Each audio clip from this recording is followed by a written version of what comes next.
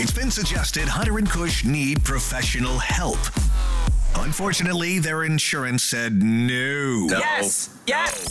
92.5 Kickin' Country. Went out to lunch with a friend of mine. Haven't seen him in a while. Got caught up. Been friends for a little while. But you're finding out things about people. Always learning new things. And I knew my friend smokes like a chimney. But I didn't realize how he countered that because on the way in, he opens up the console of his car. This is a grown man with kids, by the way.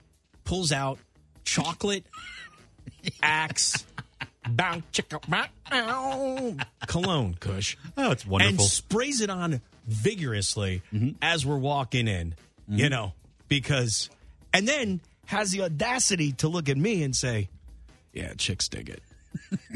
Do they? So, I don't mean this in a bad way, like in an old school, you know, hey, what do the chicks have to say? I don't mean in a Sinatra type of way, but what do the chicks have to say? I know, right? 972-9292. Jamie. So if you're smoking will excrete oils out of the tobacco or whatever you're smoking. Sure. So to eliminate the oils that are in the air and get on your skin and in your clothes, spray dry shampoo on yourself. Oh. Because dry shampoo is like a powder, and it absorbs that, and it actually gets rid of the smell instead of just adding a chocolate Axe. Are you telling me that chocolate Axe wouldn't just drive you a little insane, bow chicka wow wow style? No bow chicken wow wow. This is no brown chicken brown cow. This is, oh my God, somebody kill you. I'm just thinking, you know, I can't imagine too many women in the Low Country not thinking the incredible scent of cigarettes and chocolate Axe just don't drive them wild.